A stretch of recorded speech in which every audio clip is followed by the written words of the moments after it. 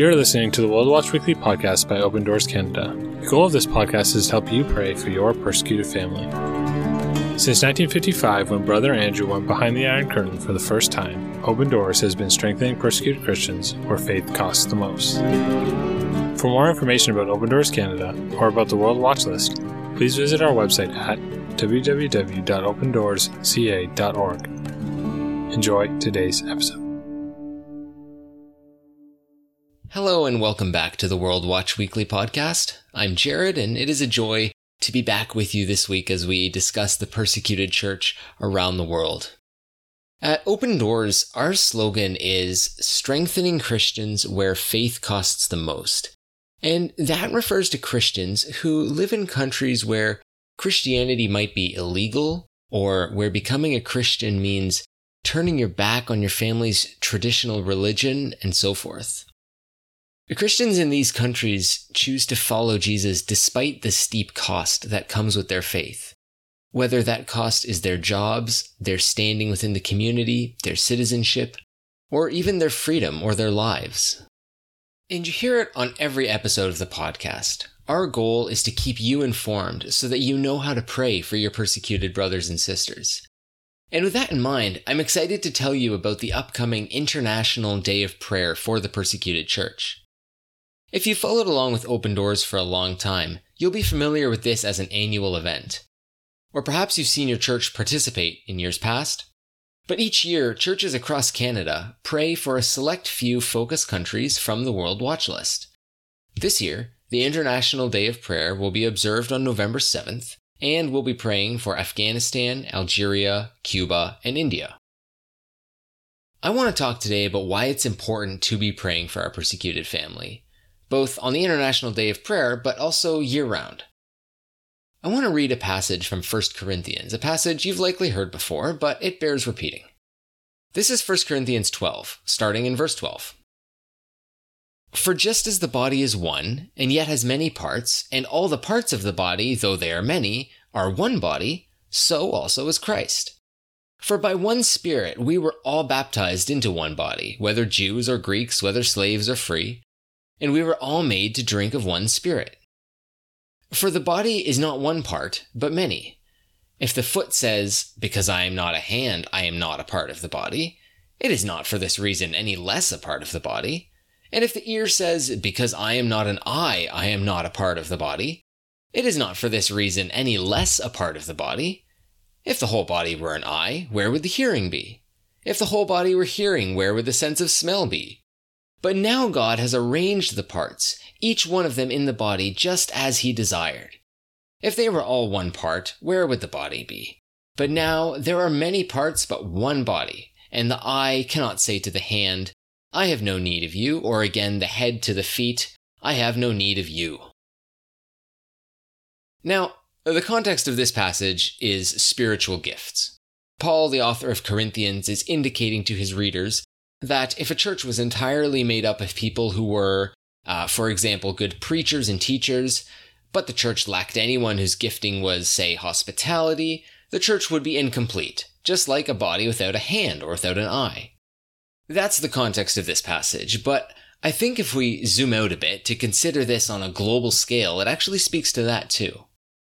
You see, I worry that it's very easy for us in Canadian churches to feel monolithic. That is, to forget that outside of our building, outside of our regular Sunday morning routine, we are part of a faith that spans the entire world, a faith tradition that goes back for thousands of years. We are blessed in Canada to be able to practice that faith freely and without fear, but I wonder if sometimes that can lead to comfort or complacency.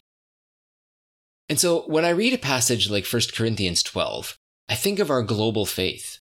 Our brothers and sisters in India, for instance, are struggling to survive under a rising threat of nationalism. In Cuba, recent social unrest saw pastors arrested and charged. In Algeria, laws prohibit anything that would be considered a quote, means of seduction intending to convert a Muslim to another religion, end quote. And in Afghanistan, as we've all seen in the news recently, the Taliban control has brought an already difficult situation to a whole new level. The Christians in these countries are suffering, And as the body of Christ, it's as though we are not whole. I think one of the most beautiful parts of the global Christian tradition is its variety of expression around the world. You can go from a service in a large brick building in a Canadian suburb to a gathering of believers in the shade of the trees in West Africa, to a house church praying together in Southeast Asia, and more. And we're all worshiping the same God, praising the same Savior who came to earth to establish his kingdom and continues to establish that kingdom through his church.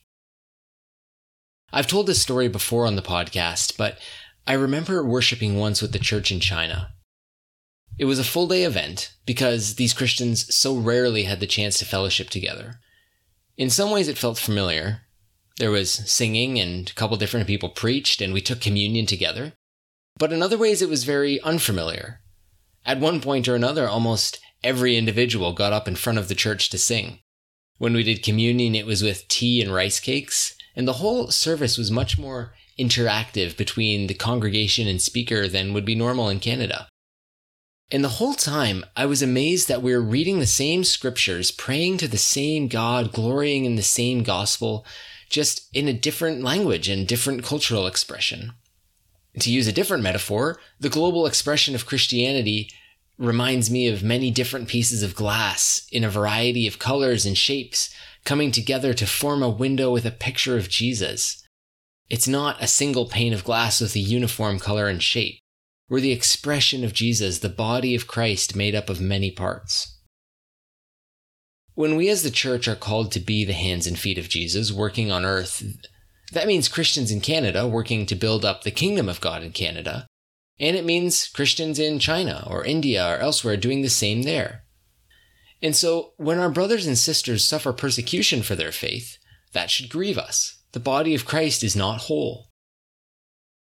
Looking back at the passage from 1 Corinthians, verse 21 says, "The eye cannot say to the hand, 'I have no need of you,' or again the head to the feet, 'I have no need of you.' The Canadian church can't say to the church in India or Cuba, 'I have no need of you.'" And I know you might be thinking, of course we would never say that, but I wonder how easily we might fall into the trap of thinking of our persecuted family like, "I'm praying for you to be strengthened. Maybe one day you'll get to a point where you're like the church in Canada." It's maybe a subconscious, unintentional thought more often than we like to admit, but I think it's backwards. When the body of Christ is working in places where faith costs the most, what an amazing example that actually sets for us in Canada. The World Watch List is in many ways a sad list, but in some ways it's encouraging to see how the church is thriving around the world despite the hardships. When we approach the International Day of Prayer for the Persecuted Church in November, it's important to understand that we are praying for the body of Christ, our brothers and sisters, part of the great picture of Jesus that is the church. When one part of the body is suffering, we're all suffering with it. It's not just sparing thoughts and prayers for a situation that doesn't affect us. It's grieving with our global family and praising God for what he's continuing to do. As we get closer to the day of prayer, November 7, we'll be sharing more about each of these countries through our blog, social media, here on the podcast, and more. But as you commit to praying for them, remember the global scope of our faith tradition and how we are one part of the body of Christ who cannot function without other parts. These are our brothers and sisters who are suffering, and because they suffer, we suffer with them. Now, typically on the podcast, we move now into a time of prayer. And for a prayer this time, I'm going to read from the Bible once again, this time from the Psalms. I'm just going to read through Psalm 96, and if you like, you can pull the psalm up and read along in a prayerful sense. This is a psalm of praise to God, acknowledging him as Lord over all the nations. And so as we think of his church, we are thankful that God is God, not just here in Canada, but all over the earth. Psalm 96. Sing to the Lord a new song. Sing to the Lord, all the earth. Sing to the Lord, bless his name. Proclaim the good news of his salvation from day to day. Tell of his glory among the nations, his wonderful deeds among all the peoples. For great is the Lord and greatly to be praised. He is to be feared above all gods. For all the gods of the peoples are idols, But the Lord made the heavens. Splendor and majesty are before him. Strength and beauty are in his sanctuary. Ascribe to the Lord, you families of the peoples. Ascribe to the Lord glory and strength.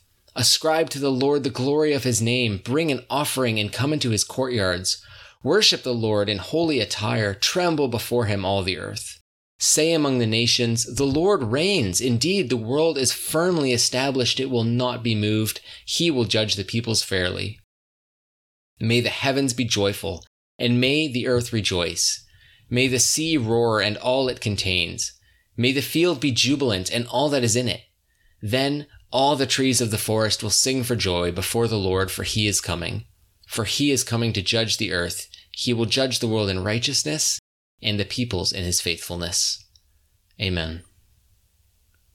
Well, as always, thank you so much for joining us for a quick podcast today. If you want more information about the International Day of Prayer and about getting your church involved, you can visit opendoorscanada.org/IDOP. Also, please continue to support the work of Open Doors by subscribing to the podcast wherever you're listening and by sharing it. We'll be back again next week. And until then, blessings to you.